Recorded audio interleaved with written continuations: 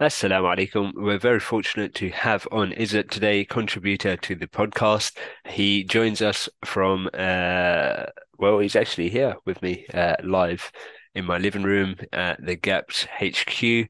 Um, he's from Malaysia, of course. He's just doing a short tour of the UK, visiting some of the big institutions and, well, cycle stores that we have to offer here as part of a bigger project. So some of those stores were things like Aero Coach, who he managed to do some spying on, and in fact, and he visited the service course, Rafa, Bike Fit James, all the others, and of course he visited us. He can't not visit us, right? Anyway, without going into too much detail, Izzat is a qualified bike mechanic. He's kind of done it all really. He races from time to time. And he's a guy in demand out in KL. He's surrounded by bikes day to day, and that's exactly why we've got someone like him on. He has a wealth of knowledge, and what better way than a podcast to share it all? Anyway, over to the pod. Assalamu alaikum. Welcome to the Gapped podcast. I'm very fortunate to have with me Izzat Roslan, all the way from Malaysia, or you could say Australia, but we'll get into that. How you doing, bro? I'm good, bro. Alhamdulillah. Walaikum salam. I'm good, Alhamdulillah. UK's but pretty cool at the moment. Well, for me at least. I know you guys would be. It's a balmy November evening right now. We got what, double digits in November. That's incredible. Yeah, that's everyone. That's what everyone said. Like, yeah, you ride with these people out. We were in Peak District. Yeah, we'll talk about it later. But we were in Peak District with the service course crew. Yeah, they were saying like, yeah, it's pretty warm now. I'm like, no, guys, you don't know what's warm is. You don't know warm like I do warm. Yeah, but it's good. It's good, bro. Yeah. It's good to have you, bro. So, you actually came on my radar, I don't know, 6, 7, 8 years ago, and it's incredible that you're actually sat next to me right now. But back then you were in Australia, you were just a rider. Things have changed now. Why don't you start your journey right at the beginning and then work your way up to where you are now here in the UK? Okay, so basically, before cycling was a thing for me, I was always into sport. I played basketball back then, but obviously because I've had both my knees injured, had a meniscal tear, both of my knees. I just, like I've only 22 at that time, so I'm like, I need to use my knees for a long time still to go. So I decided to pick a different sport and cycling. I started cycling and then enjoyed cycling. Enjoyed riding because I was into sports, I suppose. And then from cycling, I really enjoyed the technical bits of cycling, the gears, equipments, the technology behind cycling. So that then from riding and being really competitive takes me into becoming a bicycle mechanic, which I took a bicycle mechanic course back then when I was in Brisbane. Yeah, so that's sort of where it started, I suppose. Yeah. Yeah, and then were you straight into a store, or were you just fixing bikes in the back of your shed? Yeah, that's how it started basically. Yeah. Back, I was promoting Australia's Gumtree as well in Australia. So I did promote my repair business on Gumtree. Things started coming in, but at the same time, I guess because I personally believe that in order for you to really grow in the sport, you kind of have to be the industry. Yeah, you kind of have to be in the game to grow. So I'm like back then, I was like just graduated and just got married. We didn't have a car, so I just basically wrote all over Brisbane and sent my resumes in and see who would take me in. And alhamdulillah, like I think a year after that, I got accepted as a part timer in one of Australia's biggest retailer at the moment. I think it is now still. It's called 99 Bikes. Yeah. So and then just started. It grew from there basically. Yeah. What was the Muslim cycling scene like in Australia while you were there? Oh, nothing as huge as in the UK. Yeah, it's hard to see But another then saying Muslims. that, back then, Yeah, back then. Yeah. True, but the yeah, scene would have been the same here as well, you know? probably debatable, I guess. Yeah, because I think even like just before I left, because I came back for good to Malaysia in during when the COVID outbreak happened. like August 2020. But yeah, it's like it's still pretty hard to see Muslim like doing the sport of cycling. Yeah, still pretty small, I believe, in Australia at least. Yeah, compared to you guys, and like you, like for example, like Brothers on Bikes now have like thousands Yeah. members. Yeah, but nah. And that's not the only one. Like there's H&K, there's Cycle Sisters as well, which Okay. has really taken off. Wow, that's amazing. You have like Few cycle hundred sisters. sisters. So Yeah, how yeah, that's yeah. good. Yeah. And I'm always seeing other day almost on Instagram. You know, this group is popping up here. This masjid has started a cycling group there. Okay. So it really is taking off. I don't know where it'll go, but it does look positive right now. Yeah, that's good. That's good. Yeah, yeah. But then let's move over to Malaysia then. Okay. So now you're in a major bike retailer, the Bike Yes. Artisan. Yes, I am. Yeah. You know, working with the latest and greatest. How did you work your way into a store like that? Working Okay, into so things? I guess I kind of worked my name over there in Australia. If you've after I work, like I mentioned, after I work with that store called 99 Bikes, I moved to a different shop called Taylor Cycles in Brisbane. So I'm not sure. Maybe some of you listeners heard of these cycling YouTuber Cam Nichols. Oh yes, I did. Yeah, yes, is I've that watched a few of his. yeah, so there's always this bicycle mechanic that was building his Factor O2. Okay, yeah. Yeah, Jay Taylor. So I work there. I work in that particular shop. So I learned a lot from him because he was like sort of one of the best mechanics in Brisbane. Yeah, everyone kind of know him for his hands on the tools.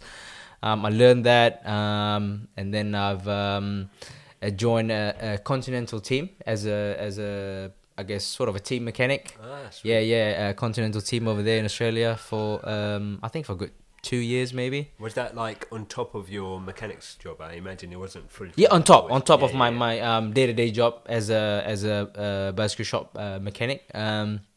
Yeah, I did that. So every time like you go to Philippines, you go to a lot of these Asian races. Yeah, yeah, yeah, yeah. You're As a in the team team mechanic. car and Yeah, you're in a team car, you know, got a puncture. Yeah, whatever. Pretty much yeah, like yeah, what yeah. you've seen in the on the TV. Yeah, and then sort of when I came back I don't know how it just sort of became the talk of the town.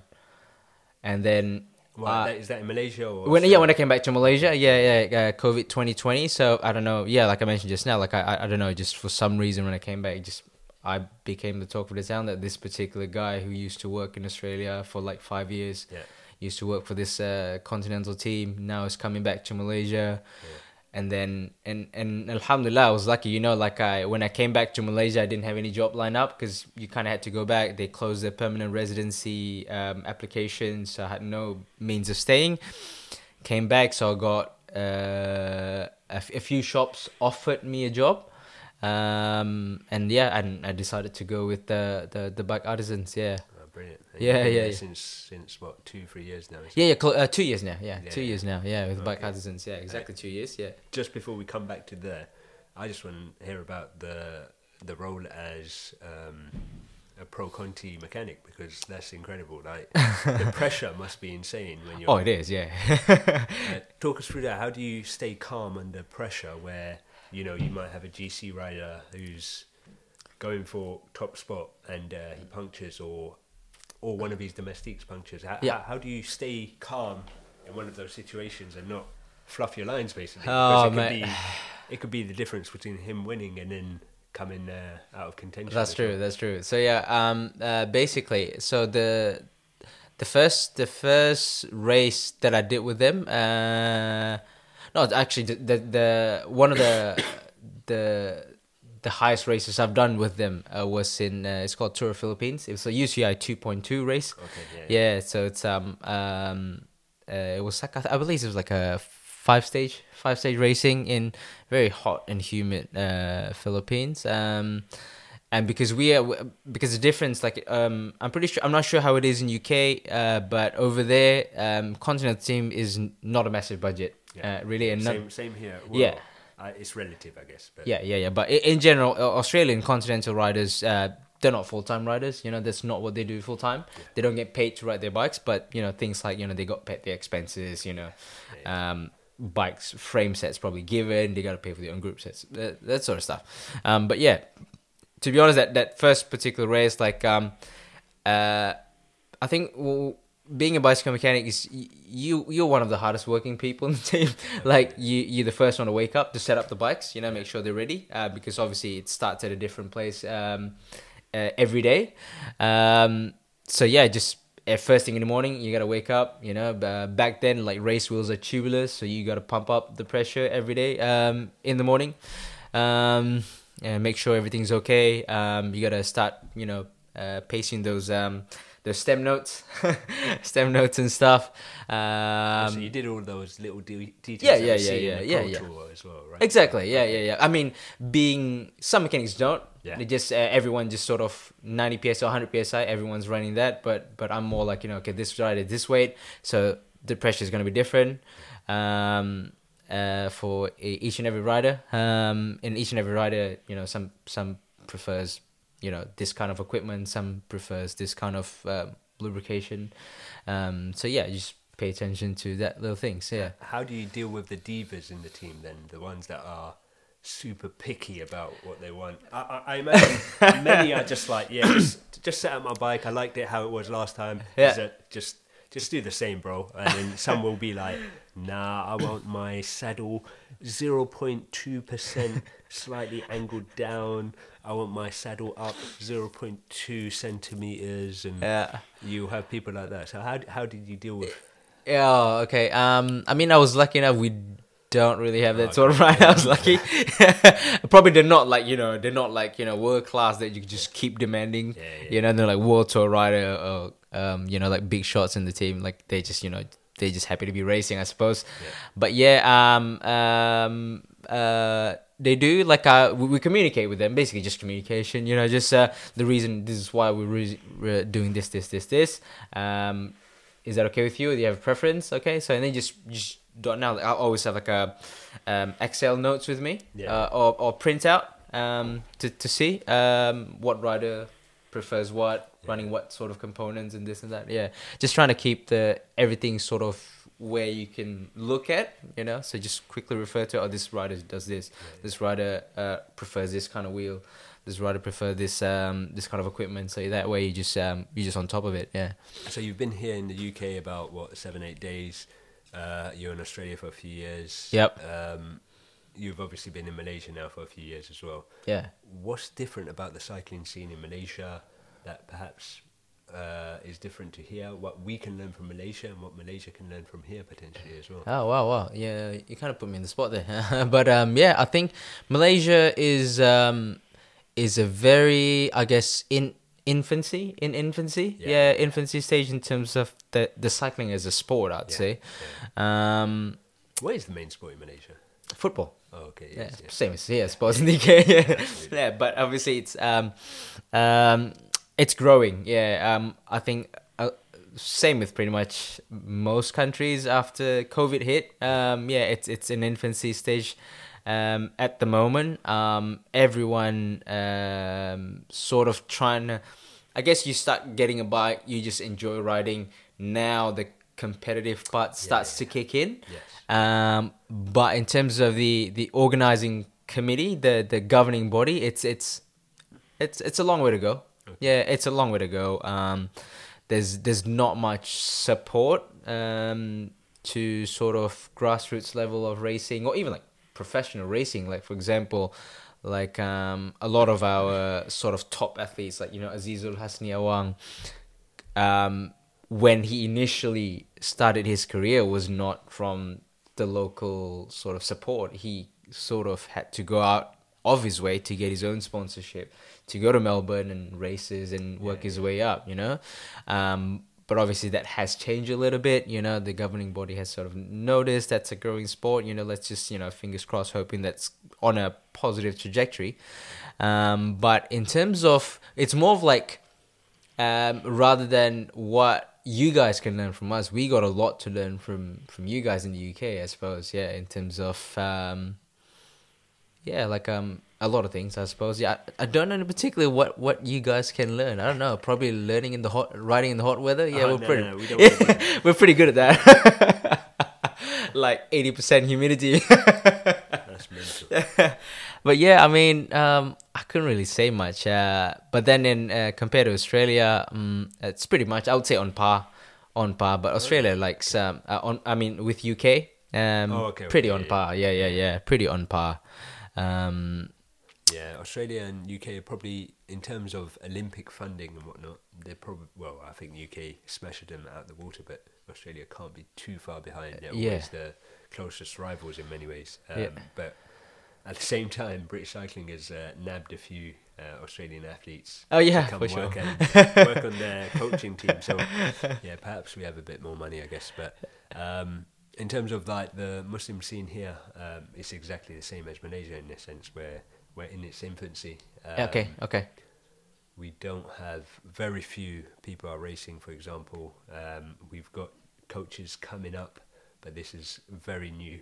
Okay. I know a handful now. Yeah, yeah. Up, yeah, yeah. I'm sure you're on your way up as well. Yeah, Yeah, yeah. yeah, I've heard you've done some coaching yeah, yeah, courses. Yeah, yeah, from yeah. recycling. So Yep. yeah, on level 2 now, and I know about perhaps 5 to 10 others on that path. Oh, And okay, in okay. fact, it's interesting. The women are ahead of the men in this game, Oh which wow, that's interesting. yeah, there's So probably so about you're saying there's gonna be more Muslim women coaches?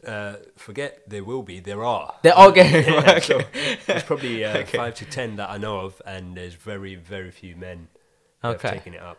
Obviously, different reasons and whatnot. Okay. Okay. But yeah, that's what it looks like currently. Okay. But in terms of racing, like I said, very few. Yep. They Yep. are the siblings who are doing really well for themselves. Okay.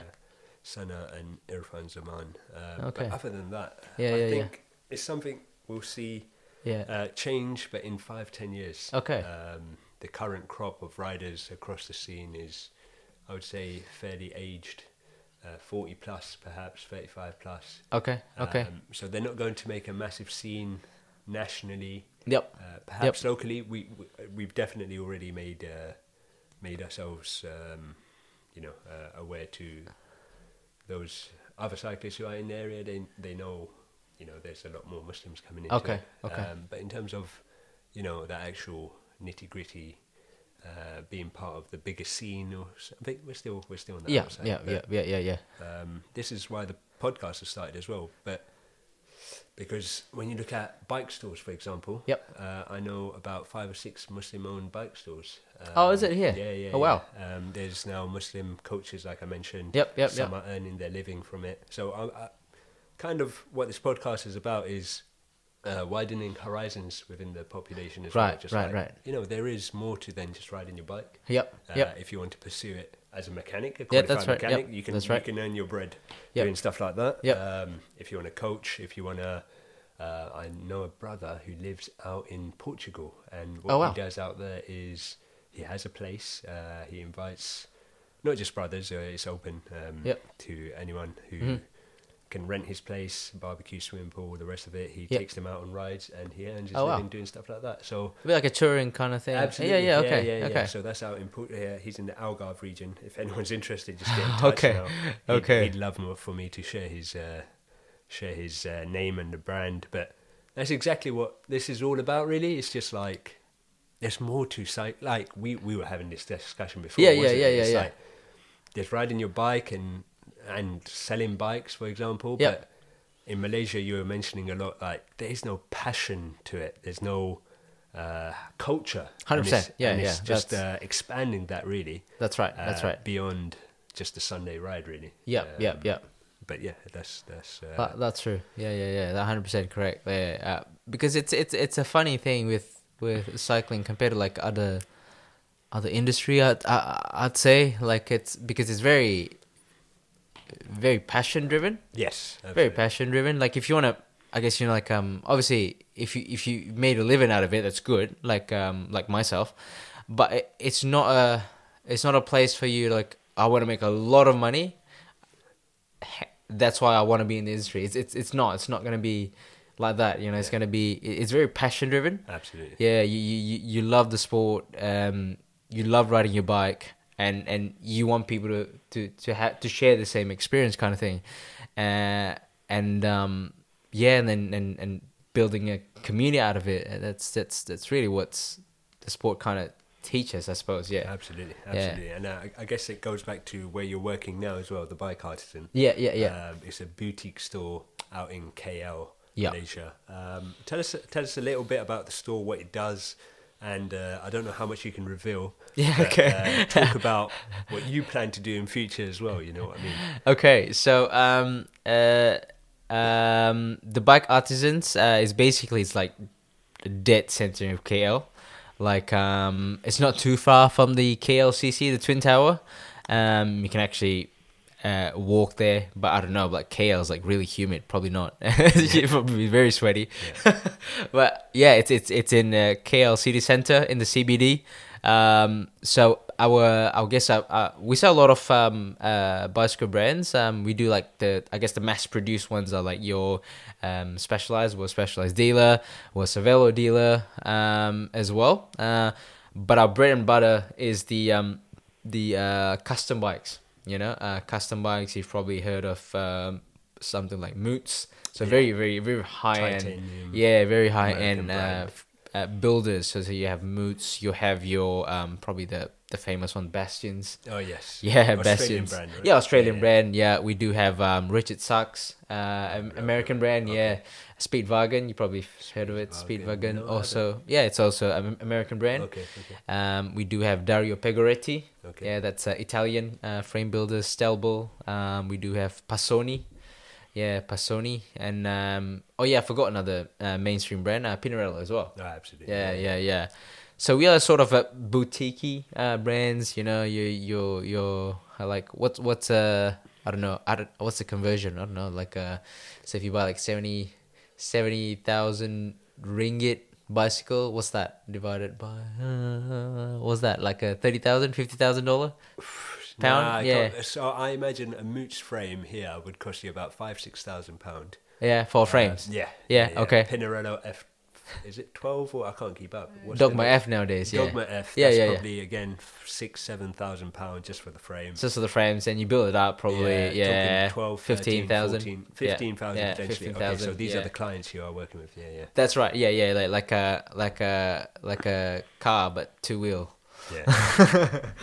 How is it working with such clientele? Like, We're I think the clientele that comes to us, I don't know if it's a cultural thing, like because Malaysia or Asian culture in general is it's like a collective culture, and because of that nature of collective culture, they want to stand out from the culture. absolutely, yeah. So they really like the idea of like a custom Yes. bike where my bike does not look like any one of your bikes, kind of thing. Although the bike might not end up being ridden, but or ridden the way it should be ridden, Yes. But yeah, we're lucky enough in that sense. But obviously, I guess the budgets can be as small or as big as you want to go in. Sky's the limit. But yeah, it's just mainly just tailoring to what sort of you need. Like you don't have to go crazy. Like you can just buy for like these sort of boutique frames are kind of like a forever bike. Yeah. Like Yeah, you yeah, build yeah. it. For example, you like a If you're titanium spending frames. 15 grand Yeah, on a you bike, build it and then that's it. Yeah, Kind of yeah. like you could have it as your last bike. Well, that's what Yeah, everyone well. says. Yeah, that's your last bike. But yeah, you can build it as your forever bike, and then you don't have to go crazy with componentries. Probably go as high as Ultegra if you want to put it at. Just make, because at the end of the day that it's the bicycle frame Yeah, that's right. defines the right quality of the package. Yeah. Absolutely. So, which brands do you obviously have a favorite, right? Like, Yeah. You like working on X frame because I don't know, the routing is nice and easy. So, what ones are your favorite to work with? Actually, right. Nowadays, bicycle brands in general are pretty good. They're not. They really thought through about the assembly part of things. Like back then, you do have preference, but nowadays I think they're quite good, okay. Yeah, they're quite okay. Although it might look ridiculous, but the like for example the Cervelo S5, like all these fancy cockpit nowadays. Yeah, they're not too difficult nowadays. Yeah, they're kind of okay. Yeah, every bike's kind of just sort of have that similar Yeah. not too difficult. In general, you're like if you just go do it in one go, like 3, 4 hours kind of thing. Is It's that a done. bike build 4 hours? Yeah, yeah. Nowadays, yeah, 4 hours is normal. Back then, when everything's external, like 2 hours, it's done. Yeah. Fair enough. Fair enough. So, what's your favorite? Shimano, SRAM, Campy? Oof. As a mechanic. No, As a no problem. mechanic, No, as a right. mechanic, like say you want to build as a mechanic, if you want ease of job, SRAM. Yeah. Yeah, ease of job, Wireless. SRAM. Yeah, it's just all you have to worry about is just two wires. Yeah, I mean two Yeah. hoses. Yeah, Yeah. but in terms of functionality, yeah, I really like the Shimano. Yeah. Yeah, like it's really number one, it's just easy to work on. Number two, spare parts are a little bit easier to come by, and they're not as expensive as other brands like SRAM or Campagnolo. And then they're Reminds me pretty. of the Toyota. You know what I mean? What was that, sorry? Shimano reminds me of the Toyota. Yeah, Like, you know what I mean? Like you can buy the top of the range Range Yeah. Rover, but you can buy the top of the range Rav4. yeah, Rav4 might not have the same, I don't know,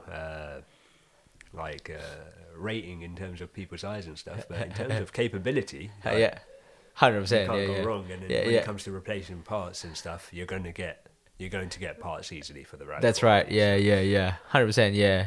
And now that in terms of yeah, I quite like the 12 speed. The new 12 speed is really good. Yeah, yeah, yeah. What are you riding? I like the 11 speed ones, Shimano. Yeah, Okay. yeah, yeah. But yeah. Mechanical or are you electric guy? Well, here we go.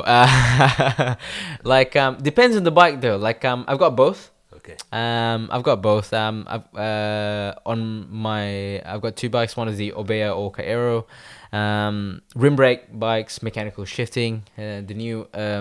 The current LA Sprint that I'm riding is electronic group set and hydraulic disc brakes. Because that's just That's hydraulic the disc norm brakes. now, Yeah. isn't it? You can't. It's hard to come by mechanical. Yeah, yeah, yeah. But then they're both okay. Like the Atu is nice in terms of the shifting experience of it. You're just pressing buttons. But in terms of how well it shifts, like movement from the chain to the next cog, it's kind of similar, to be honest. Yeah, like if you're already on 11 speed mechanical, I'll say this right now: if you're on 11 speed mechanical, don't worry about going 11 speed Di2. That's me. Yeah, yeah. I'm the proper old school guy. Rim brake all the way. Yeah. Mechanical all the way. Whether I'm happy with 10 speed. To be Yeah, honest, yeah, you know yeah. I What mean? would you right now? What's your go-to bicycle? I recently purchased. Oh, there you go. Recently purchased. There you go. N+1. Well, Super 6 High Mod, the old school. Oh, like the classic geometry. Oh, That that's good. bike remains in my opinion, obviously, it's Yeah, biased, right? But the best bike out there in terms of just Aesthetics, I suppose. Yeah. aesthetics, How it works. how much it weighs, the geometry on that. It's a racing bike. I don't like I don't want to say it's junk, right? But some of the rubbish that's coming out these days is such a high head tube. They throw in disc brakes, and it can be a £4,000 bike. Yeah. But it's going to weigh 10 kilograms. And Yeah, nowadays, yeah. you know 100%. what I mean? And you're sitting upright, like you've just bought a crap bike. Like, I don't want to say it to people's faces and stuff, but like you've just spent 3-4 grand on an upright. It's not a racing bike, you know Yeah, what I mean? yeah. You've bought a couch on wheels, kind of thing. You're not getting up any hills fast. Yeah. Tomorrow I'm going to get proven wrong. Some guy's going to whip me on a hill, right? But you know what I mean. You probably see it yourself. You know what I mean. Like, Yeah. True. Like one of my rim brake bikes, the Orbea Orca Aero, it's like 7.3 kilos. I mean, it's nothing crazy. 7.3, 7.6. and Yeah. it probably cost half the price of your LA, right? Yeah, true. 7.6 kilos, just running mechanical shifting and everything. Rim brakes. But I've got a friend, my colleague actually works with me at the Bike Artisans. He rides a 10 kilo bikes. Yeah. And he's Uh, the one whipping everyone. that's it. Like, but obviously it's a squat foil. But then he's running a Di2 and everything. But the bike weighs 10 kilos because of you just have his saddlebags, Yeah. 2 massive water bottles, and then just running alloy rims, and you're just running your race bike every day kind of thing. Just yeah. I'm at the back. I'm at the back hanging on. One of the reasons, let's get away from that for a second. Like, Yeah. one thing I really like about what you do on, especially on Instagram, Yeah, yeah, right, yeah, yeah. is you're in the scene. Yeah. You're well equipped to talk about cycling. Yeah. Very few people in the. I don't want to say the Muslim cycling scene because it's huge, and I only know a very small portion. Yeah, but yeah. there's very few people who can talk the talk, or who should be talking the talk, rather, because anyone can put their mouth to a speaker like I am doing now, and I'm probably not very qualified, right? But I like that on Instagram. You put out advice, or reviews, and it's really bite sized, and it's really useful, and it's something you can read in a few minutes, and you get a lot of information in that. And I really like that. But what's your bigger aim? And we'll talk to we kind of touched on it while you're here and stuff. But like, why do you do that? You don't get anything from it, of course. But for sure. you obviously spend a lot of time thinking about. Right, I'm going to put this post out. Yep. I'm going to talk about, I don't know, a new set of tires, for example, what you should look for, what the uses is, etc. And you give a sound advice, which, like I said, you're working on bikes every single day. Yeah. You're in a well-placed position to do that. What's the bigger, like, what's the aim of doing things like that, you know? Right. So, okay. And why you're on the podcast as well, right? You know what I mean? Like, I don't pay you to come on. You know, just to be clear, Junaid didn't pay me to come here. About this podcast here right now. Like, you've obviously featured a few times now, and inshallah, you will feature again in the future. You send through mechanical advice for the listeners, and it's like I said, I'm not paying you. It's something you do off your back. Some of them are 20 minutes long, 10 minutes, 15 minutes long. You're obviously spending time really thinking about it, which is, alhamdulillah, I really appreciate it, and I hope some of the listeners do as well. But there's a bigger picture here, and I was just wondering if you can share what that is and why you do things like that. Okay, so obviously the bigger picture is back then when I was in Australia. I've always been that sort of person that I haven't seen any Muslims doing this. Yeah. Like back then, like I just on a tangent, right? I did psychology. Back then, no one did. And sort of, have a clear mind of being a Muslim and being psychology. How that actually is a good combo together, right? Yeah. In terms of how it can affect the community. So I wanted to do that. I think it's just this, naturally, and maybe how I was brought up or whatever I've been listening to or who's my circle, I suppose, kind of taught me that you need to be affecting the society, specifically the Muslim community. So I took up cycling. I enjoyed cycling, but I've never seen Muslim doing it, at least where I was in Australia, right? Yeah. And then you'd be riding, with these knee warmers in the middle of summer just to cover your knees, right? And then be like, "Are you not hot?"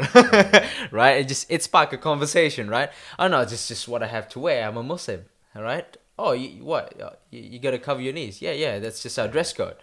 Oh right, I never knew that a Muslim. And then it started a conversation, and then you become that Muslim cyclist. That's why I put that name on my Instagram. So because I was that Muslim. I was that Muslim cyclist. So people referred to me as that Muslim cyclist because there was none in the community. So that's why I just want to be good at it.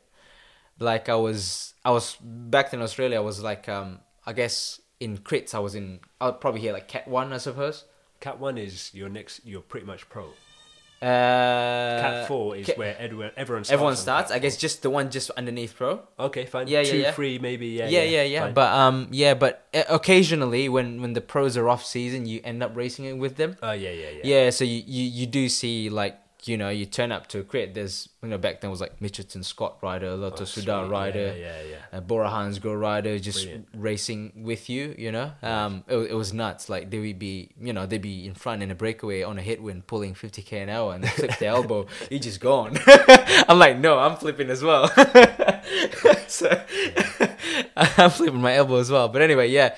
So you because of that, because you're the only Muslim, right? You really want to do well. So like I was training hard. I was training hard. I was doing well in the local criterium scene, because for whatever reason, because over there back then, like all the road racing scene was always, just either before or after fasting month, so you just didn't have enough time to prepare. But crits was like all year round, so that's what I sort of built my, I guess, cycling. Brand. On, and then sort of that carries back to Malaysia, and then I decided to become a bicycle mechanic as well. It's my passion, and no Muslim was doing it. And I wanted to do well in that, because you want to be known as Muslim that does the job well, because people not going to say, oh, Islam is like this, Muslims like that. Muslim does not necessarily represents Islam, right? They're not going to say that, because whatever Muslim does represents Islam, because you kind of, whether you like it or not, you when you're Muslim, you're When you're representative the of this deen, when you're right? the minority, When you're the minority, yeah, they'll pick out that one guy. that one thing. Oh, Yeah. Muslims are never good at their job, kind of thing, because you're the only Muslim there. So yeah, so that was, I guess, the bigger picture, I suppose. You just want to portray a good image of the Muslims. Muslims trains hard. Muslims Are reliable. they're reliable, pay attention to details. Whenever they do their work, they really put a lot of passion and commitment to the work. So that was a bigger picture, I suppose. Yeah, and that was, I guess, the whole idea of like me putting up all these posts and everything, and then being that Muslim cyclist, kind of what do you call, made the term Muslims not a bad term, I suppose. Yeah. People just, oh, it's just Muslim. It's just another term, I suppose. Yeah. Like a little bit like like Israel startup nation. When it first came out, you kind of hesitant to say it, but now it's like, everyone says it, kind of thing. Yeah. So, like, do you feel pressure though? Personally, I feel pressure. Okay. When you're in an environment where you're the only one turned up on a crit, for example, a time trial. Yeah. You turn up, you're the only Muslim there. Did you feel that pressure as well, or do you still feel that pressure? A little bit, but because I think you're doing it not because you were too much of the result, I suppose. Yeah, because you can't control that, right? A little bit of that pressure, because obviously you train hard and you want to see a result. Yeah. But I guess if Allah wills it'll happen, I suppose. But you just turn up, have. You just put everything on the line. Your training's done, just make dua, Allah will make it happen, I suppose. Yeah, it just eases up everything. Yeah. So you've been in the UK, 7-8 days. You've visited a service course. That's right. Yeah. Up north. You did a few rides with them, etc. Yeah. You were seeing what they were doing. You've been in Rafa. You've gone to a few other stores and whatnot. High-end stores, and I imagine you're going to do more of that while you're here. Yeah. What's the reasoning behind that? Can you let us in? Okay, so the whole idea is we're just trying to see. I guess like the more you see, it widens your horizon, kind of thing. But yeah, that was the whole idea. We're doing it. Just want to see a different, because obviously in Malaysia, it's very retail based. If that makes sense, it's just one of those things, like you're trying to get bicycle out the door. Okay. So it's currently, how do you say it? Like a Halfords, just you go in, they don't know much about the bike. Yeah. You just give the money, you take out a bike, basically. Pretty much. Yeah, pretty much. That's kind of a lot of the models are at the moment, but that's not kind of how the industry works. This, it needs to have a lot of passion being put into it. The writing into it, a lot of culture into it, a lot of relationship into it, because it's a very social thing. There's it's not like you go to a Tesco or Sainsbury, just take and go out. There's nothing.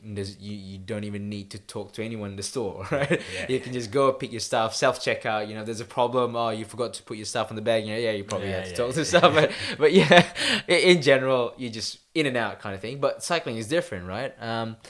It's like you're trying to understand that culture, and I believe UK has a lot of that. So hence why we, me and my friend are here at the moment. while we're here, so we decided to go and come and see you.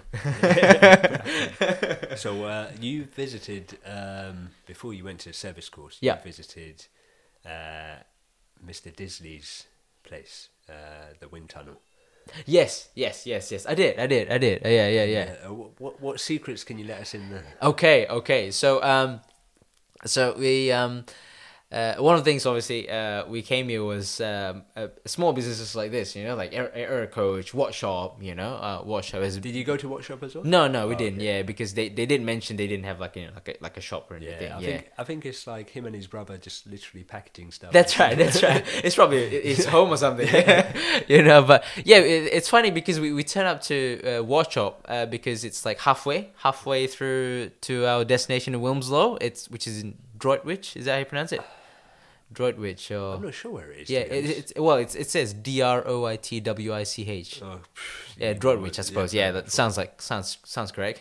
But yeah, it's like literally just like in one of those like warehouse industry area. Yeah. It's just one aero coach, and then the doors closed. We're like, is it open? We just ring the door, and then someone turned up. Jessica Rhodes was there. I think she's like, what is she? Time trial champion or something, world champion. Jessica Rhodes, Okay. she's the staff there. And then Xavier came out. Yeah. So, obviously before we came over, we were trying to book a wind tunnel session with them. Really? Yeah. Nice. Yeah, we were trying to book a wind tunnel session with them. What are you hoping to get out of that? So just trying to see the whole experience, how they do it, Oh, kind of okay, thing. okay. Yeah. And they're pretty okay for us to film it. It's fine. It's good marketing. Yeah. They don't need to pay anyone else to go and market them, kind of thing. So just if a customer comes in and want to record it, that's fine. So because it's cool, you're gonna be doing it in Silverstone, wind tunnel, and then you see the process, you experience it yourself, right? Because all this what you see it on the internet, on GCN, on YouTube, kind of thing, right? So that was the whole idea. But obviously, it didn't happen because they were fully booked out the session. But we just came in, just want to say hi. So, but they. If we let them, they say that if we let them know early, they would have cover up some stuff. Yeah. But when we were there, they're working on a lot of top secret stuff. They wouldn't let us in, but they did sort of hand us over one of the National Hill Climb Champions bike. Yeah, Andrew so Trevor, yeah, in the UK. Yeah, I know it's huge here, isn't it? Yeah. And then I think it's only huge here. There's nowhere else in- no, nothing. No one's stupid. Yeah, enough to it's only do huge here. That's right. Yeah, and then they actually showed us if you follow Aerocoach on Instagram, they just posted some photos of the new Aero Road handlebar. Oh, very nice. Yeah, Aero Road handlebars. So if you're a breakaway rider, That's what you're getting, yeah, that's pretty good. Yeah. It's I probably leak it out a little bit here. It's very narrow. Yeah, for sure. It's very narrow and very stiff. Did they give ideas of numbers you're saving? They didn't yet. Yeah, just wait for that report. I suppose. That's one good thing about Aerocoach. Their business model. Free, Yeah, knowledge, their don't business ethos is, like we want to make people go faster. Like we don't need to keep this to ourselves, so we just let the data out, right? But that's in general. If you want to really know what's fast for you, then come to us. Yeah. It's good marketing. Yeah. So they showed us the handlebars, like super narrow, super stiff. Like it's like I think it's 37 centimeters at the bottom, 30 centimeters on top. But when you proper flare. Then. yeah, proper flare for like if you want a bit of torque to sprint out of corners or something, or sprint for the win, whatever you want to do. And then when you put the shifters in, it sort of becomes like a 28 because the shifters kind of have to tilt in a little bit because the nature of the handlebar. Yeah, 28. There you go. So you were up in the service course. I've not visited myself, but Okay. I've always followed them on Instagram. And Okay, yeah. Very snazzy store. Some of the bike builds are incredible, and it's probably very similar to what you work. Yeah, sort on of. as well. Yeah. What kind of culture or what learnings were from that store that? The good thing about that, although it's like a very boutique-y bike stores, obviously Wilmslow is a very high-end area, right? Like we were there and like we didn't know it was a high-end area, and then we were like, Rolls both me Royce and my friend. Yeah, passing it's or like, yeah, whatever. yeah. Me and my friend was like, how the heck this Aston Martin dealership is right in the middle of Winslow? I was like, Yeah. oh yeah, no, explains. Yeah, Okay. it's Yeah, yeah. it's quite a wealthy area. But yeah, although they're like very boutiquey bicycle shop, but you go there, you don't feel like you could. You feel like you could stay and chill there without the need of buying anything from them. Gotcha. They're Yeah. not looking at you like get out or buy something. You know Yeah, what I that's mean? right. Yeah, yeah. There's no Because intimidation, which you feel in in fact, all bike stores. that's, Almost, you know that's what I right. mean? That's right. Like, Yeah. Like you could just turn up. You could just turn up. You could probably write whatever. Yeah, right. You just turn up if you enjoy cycling.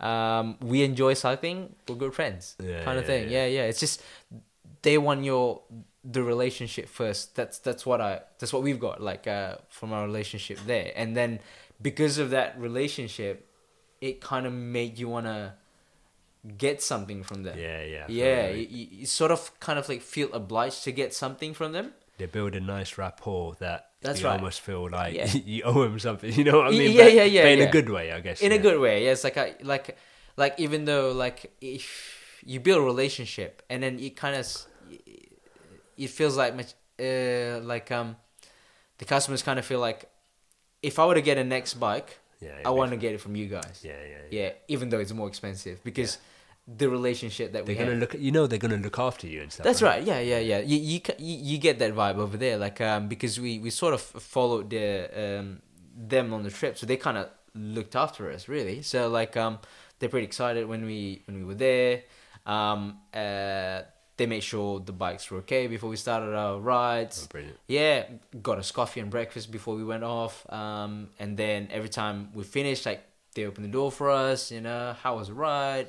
The hospitality was great. Yeah, it was awesome. Yeah, out there. So what are you taking away from the UK and implementing in hopefully your own store, inshallah? Inshallah. Because that's why you're here, aren't you? I'll just let the Okay, cat out of the yeah, bag, yeah, do yeah. Hashtag watch this space. Yeah, yeah. So I guess that's what's missing. Whatever we experience there, it's like that's not something I've experienced in Malaysia. You know, the relationship and passion sort of is driving the sales and the sales or driving the business. You know, like in that sense, you as the retailer or as the shop, you enjoy your job a little bit more. There's less of that, numerical pressure. Yeah. You can get in your You're head, not trying right? to get This kind of sales. stuff. Yeah. You're just trying to build relationships. Aren't That's you? right. And then the customers, on the other hand, is it doesn't feel like this guy's always want to sell me bikes or always want me to buy things from him. Yeah. So it keeps that a bit of that community feeling, and then they organize rides and everything, and then they like the fact that people start riding from their place. Yeah. And finish the rides at their place. Unofficially. Yeah, unofficially. Okay, It could be just other groups just organizing rides, starts and finish there. Nice. And then they can just have a chat, they build a relationship. It's kind of like customers for life kind of thing. It becomes a cycling hub in a sense. Like That's right. Yeah, massive community hub. Yeah. Beyond just selling bikes. That's right. Yeah. That's what I guess. Kind of like when we left there, it's kind of like objective achieved kind of thing. And then I guess the rest of the trip is just trying to see just how people set up their shops, I suppose. How different shops, I guess, decorate and concepts of their shops kind of thing. Yeah. I thought that So, that was interesting. Yeah. Before we knock off, we have a few listener questions. For sure. Yeah, I'm always open for that. So I love the listeners' questions. I'm not going to mention this guy's name. Yeah, okay. But let's spell it out. AFOOKS. Okay, yeah. Oh, that's one of my. Do you know him? I've ridden with him. Yeah, Okay. he's a Malaysian. Malaysian. Is that a Malaysian word or something? No, it's probably in English. his Instagram. Yeah, it's just his Instagram name. I think his name is Taufik. Yeah. Okay. Taufik. Yeah, that's his name. Okay. Anyway, he asks. I'm sure you know of Hambini. Hambini. Yep. What do you think of his work and what he does? There's pro and cons. Obviously, he's an engineer. Yeah, I can't deny that all the facts and data that he produced, but obviously some of them are very engineering based and not quite cycling specific related stuff. There's a bit of a debatable. But I just it's always a good listen just to see him from an engineering perspective. I just don't like his language. Sorry, dude. Yeah. I just don't know how he presents his data and stuff, and the language he uses. Yeah, not very Muslim friendly. But yeah, I mean, the data, most of them are very good, like very legit. Like I remember his review on the hyper wheels. You know, it's been going on the internet. Yeah, it's pretty legit. I Yeah. kind of felt that too. I've seen other engineering reports about it. I believe Raul Lucia, the Lucia technique, carbon experts based on in Melbourne, also showed some pretty impressive engineering data. So yeah, that's pretty legit. Yeah. Yeah, I think one of his I guess big views was the difference between steel bearings and ceramic bearings, if it actually makes sense and stuff. That is quite debatable because whatever bearings that he was using there, like NTN bearings, Yeah. was built for clean environment, not built for like niche and gritty bicycle applications. It's a bit of debatable stuff on that. But It's yeah, in general he produced legit data. Yeah. Yeah, it's interesting you mentioned the ceramic stuff because Tarek, he's been Okay. on our podcast previously, and Okay. he's probably the client. He goes service course quite often actually. No. Okay. Anyway, he asks. Yep. He asks a few questions, in fact, Yep. but the first one is ceramic speed, waste of money or worthy investment? Okay, so I wouldn't say worthy investment, but not a total waste of money. It's one of those upgrades. Personally, I would say, if you're really looking for that last few watts, Yeah. kind of thing, yeah, then it becomes worth it. But most people buy it because it looks good.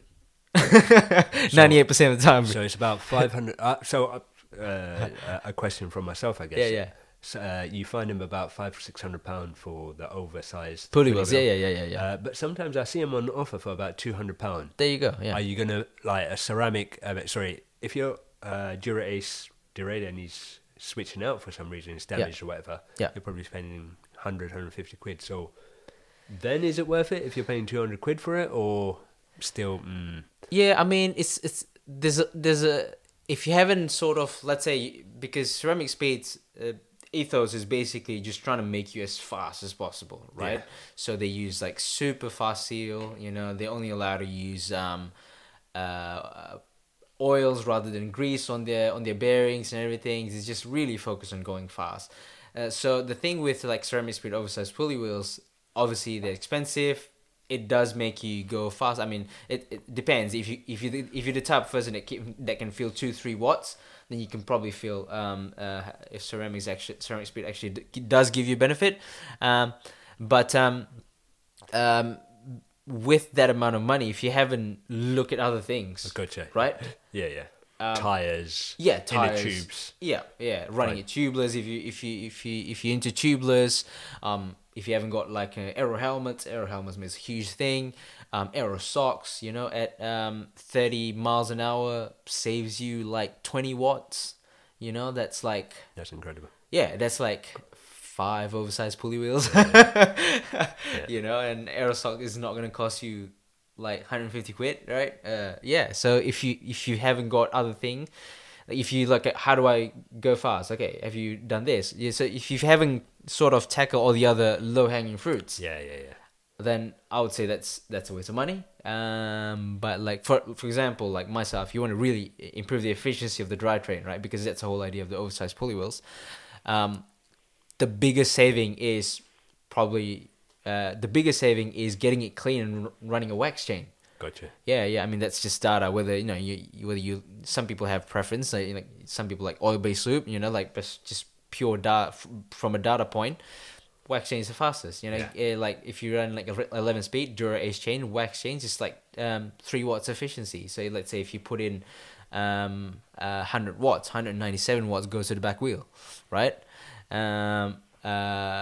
In order to make it more efficient, so you use that oversized pulley wheels, right? So that gives you a better efficiency. Yeah. But then again, you can save a lot more watts. Like simple things like improving your riding position. You have that tilted levers in. Yeah. Tilted levers in, like, which is pretty famous, and then Narrow handlebars. lower lower body stem. position. Yeah. If just learning to ride in that low And position. that's all free, right? Like lowering the stem, True. That's like etc. Yeah. 30 watts, easy. Yeah. Yeah, at 30 miles an hour kind of thing. Yeah. Only you're riding at 30 miles per hour, bro. No, Yeah. we're not we're riding at 3 miles per hour, maybe, bro. 30 kilometers at best, you know? Like 20, 25 miles an hour, like racing speed, right? Like, Okay, we're talking racing speed. Yeah. So, yeah, that's like 30 watts As easy. I mentioned, bro, no one's racing here, bro. Mate, you racing on the weekends with your mates. You need to save with your 30 mates. watts. You need to save 30 watts beating your mates over that Strava segment. That's a different discussion. But bottom bracket then, like, would you get a ceramic bottom bracket? Or Now, is the that thing waste? about ceramic, it comes with a huge maintenance cost. I mean, it's not huge. You just gotta keep on top of it because even ceramic speed admit that the biggest drag of the system of the bearing is coming from the seal, 70% of it. Okay. Yeah. Even ceramic speed admits. But that's the whole thing. Like, because ceramic speed or ceramic bearings, the reason it is very fast, number one, is it doesn't have too much grease in it, unlike your standard Shimano bottom brackets per se. Yeah.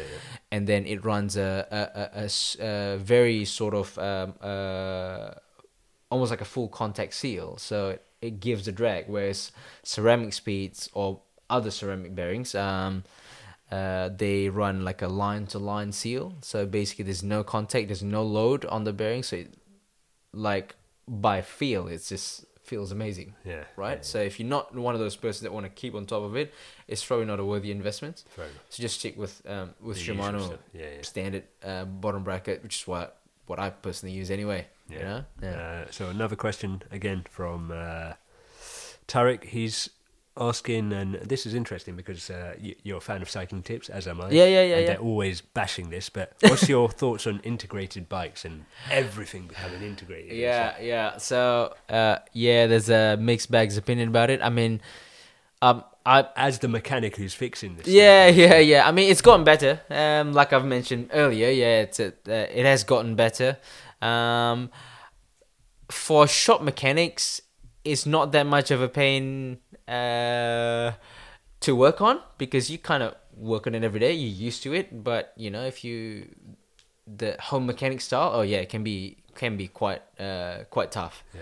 Quite tough. And then most of them needs specific tools, like dedicated shop tools, which is not cheap or worthy of buying for your home mechanic kind of thing.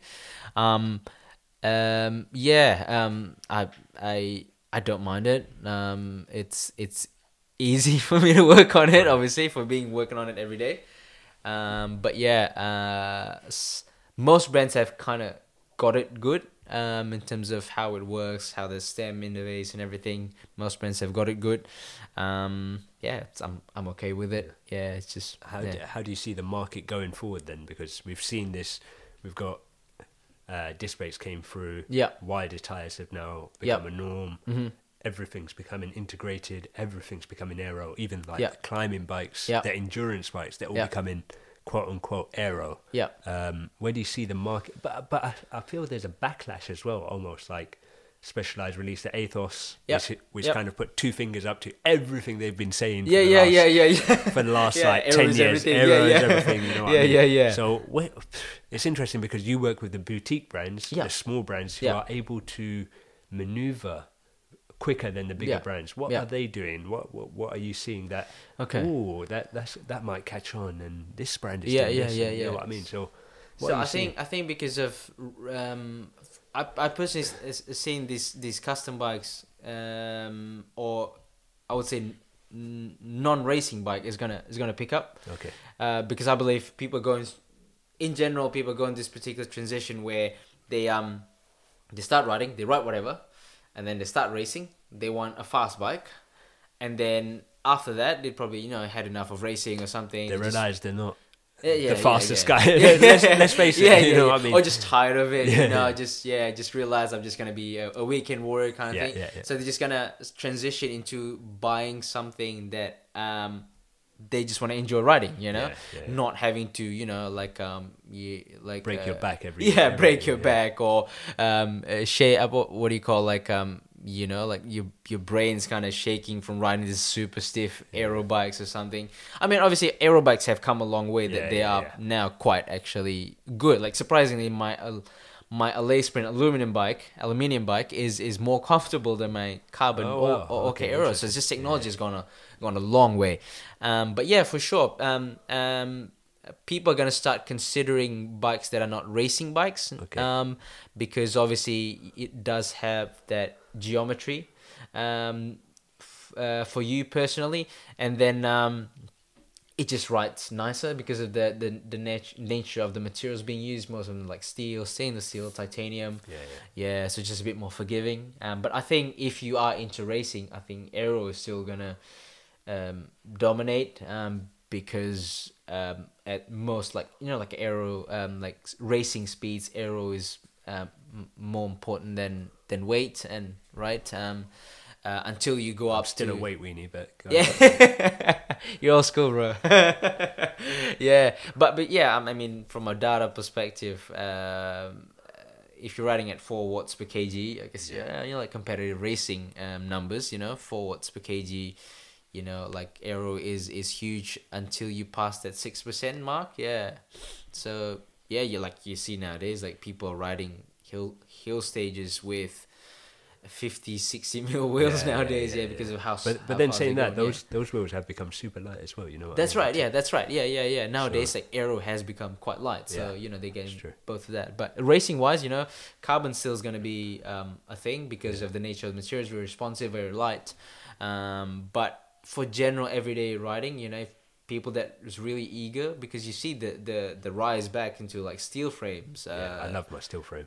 You don't have It's steel. no, I love it. Yeah, It yeah. rides It's so that's right. nice. That's right. Yeah, It yeah. is so comfortable, and it's just a It's completely mind blowing, isn't it? Like you can't explain it. that's right. It's just It's so like steel nice. comfortable. It doesn't make sense, Yeah, yeah. So, but yeah, it does. Yeah, it Yeah, blew my mind as well when I first rode it. I was like, wow, this is very nice to ride. yeah, yeah. But obviously, it doesn't have that that Yeah, snap yeah, as a carbon fiber frame. Like you just got yourself Super Six Evo, right? yeah, Yeah, it's different. Like it's very snappy. Like if you want to go, it goes, right? But if you just want to enjoy riding, yeah, that's why hence you see the sort of reboom of this steel frames, titanium frames, yeah. So I guess that's just one way. Integration is not going to go away, I suppose, yeah, unfortunately. But I think they're working on in making that more feasible, more easier to work on. yeah. Yeah, I remember I had to work on one of the first few integrated bikes, like those Venge Vias. Oh yeah. Oh Yeah. my word. Apparently the brakes were horrific on them. The brakes are horrific, and even if the brake cables are worn out, we will say it's still good. Because it's a 3 hour job just to replace Gotcha. the brake cables back then. Oh dear, yeah. But yeah, it has come a long way. It's nowadays it's much easier to work on. Brilliant. From a shop mechanic perspective, Yeah, right? So that's what I see at least. Yeah, moving forward. Is it just to wrap up? Final question: when you gonna work on my bikes, bro? Oh, whenever, bro. Whenever you can send it over. Assalamu alaikum. Alaikum salam wa rahmatullah.